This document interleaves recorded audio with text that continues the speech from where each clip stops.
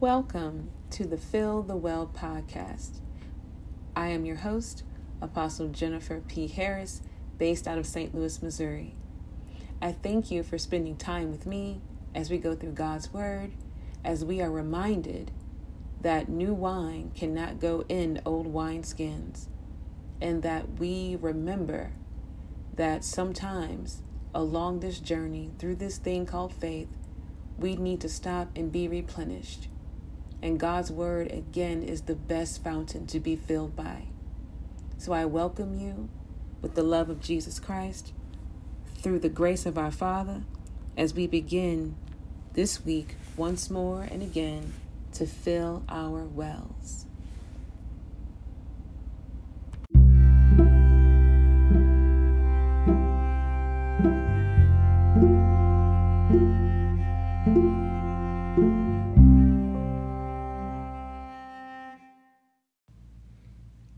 The promises of God are yea and amen. What do you remember that God told you? Because it matters.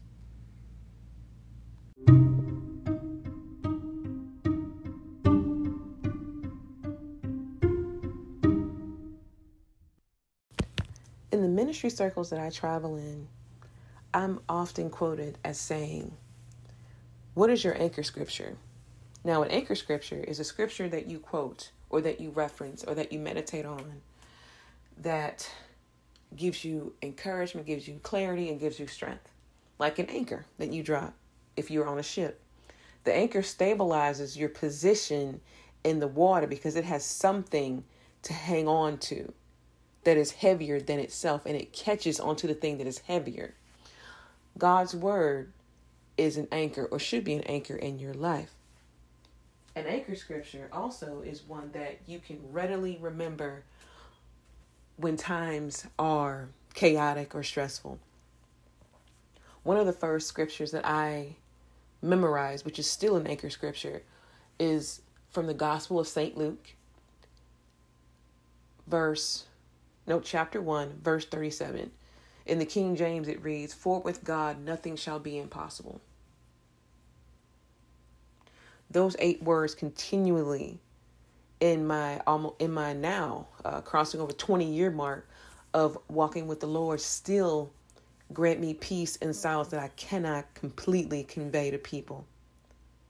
So this week, I want you to remember what God told you.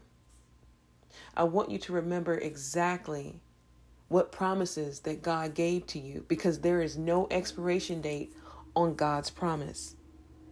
If God said it, it's going to happen. It's going to occur. One of my good girlfriends gave me this quote, and I think it's applicable across romantic relationship lines. She said that love is a check. Commitment cashes it. The Word of God is love personified through Jesus Christ. Commitment is what we see Christ doing, what we see God doing up until the time of Christ, and now after the time of Christ. Commitment allows us to rest in what God has told us. Commitment is the anchor that says to us as His children, as His servants, to say, I believe Him even with everything going on. And if God has said it, it is going to come to pass. Have you adjusted or tested your anchor lately?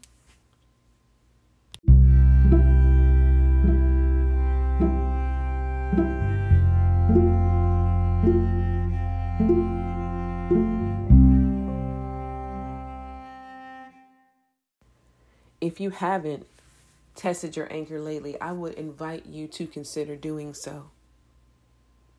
If you don't know where to start as far as the Bible, because sometimes the Bible can be intimidating because again, there are different translations. There are depending on the translation, the text can be different. It can be hard to understand. Again, it's a big book. So the one thing I will say to you as it relates to remembering what God told you is this.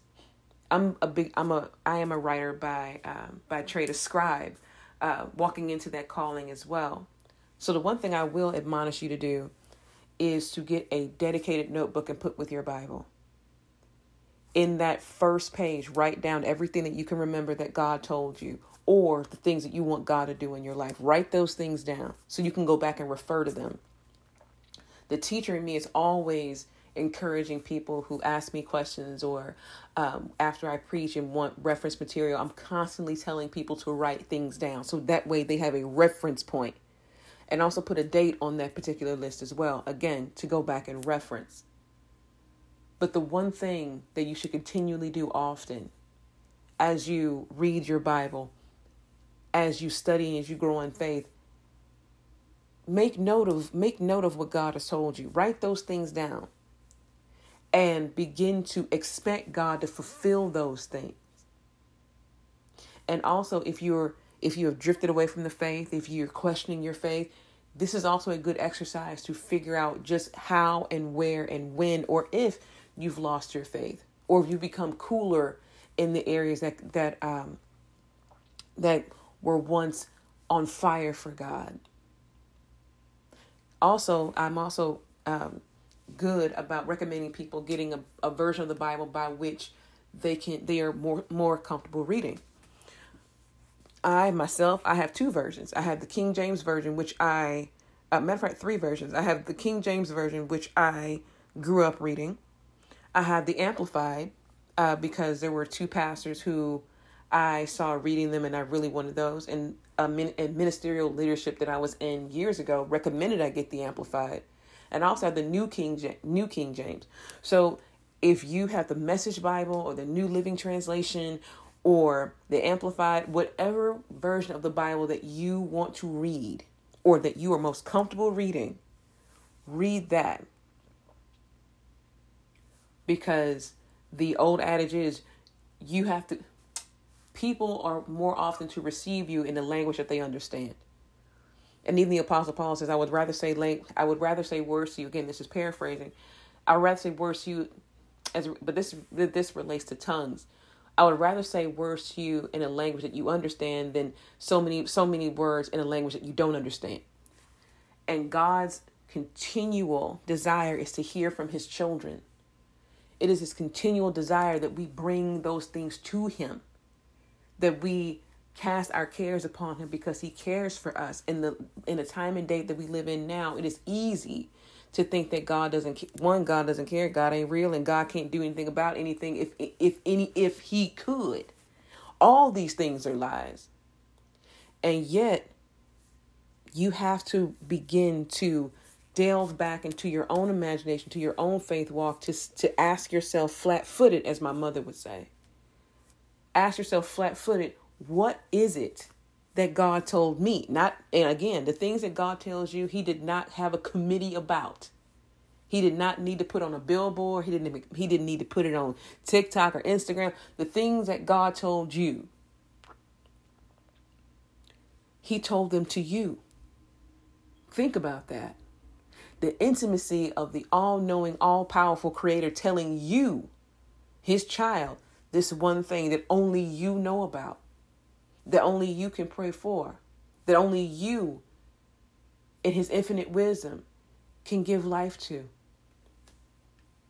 So consider that today. What did God tell you? And what are you willing to do for God to get those things accomplished?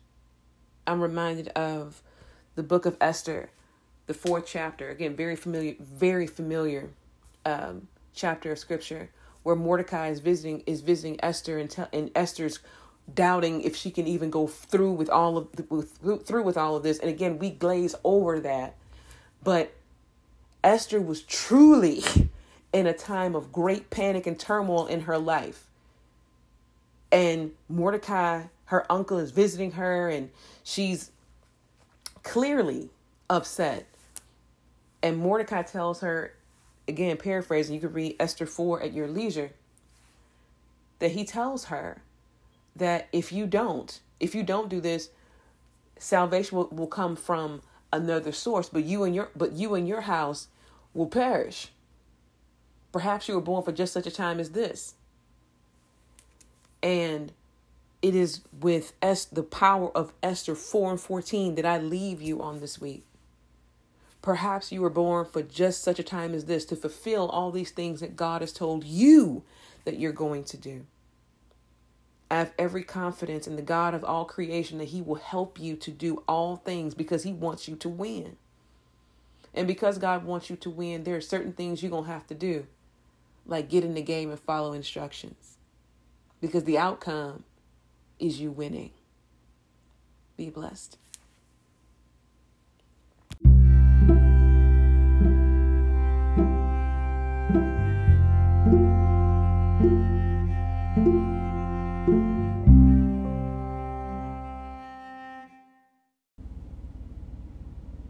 Thank you so much for listening to Fill the Well podcast this week. I hope that you were encouraged. I hope that you were strengthened. I hope that you are reminded that God is still able and able to do all things. I look forward to speaking to you all next week. If you would be so inclined to sow a seed into this ministry, you may do so via PayPal. The PayPal is apostlejbharris@gmail.com. Again, that is APOSTLE, J as in Jack, B as in boy, H as in hot, ARRIS@gmail.com. Until next week, may your prayers be fruitful, may God ever smile on you, and may your well stay full.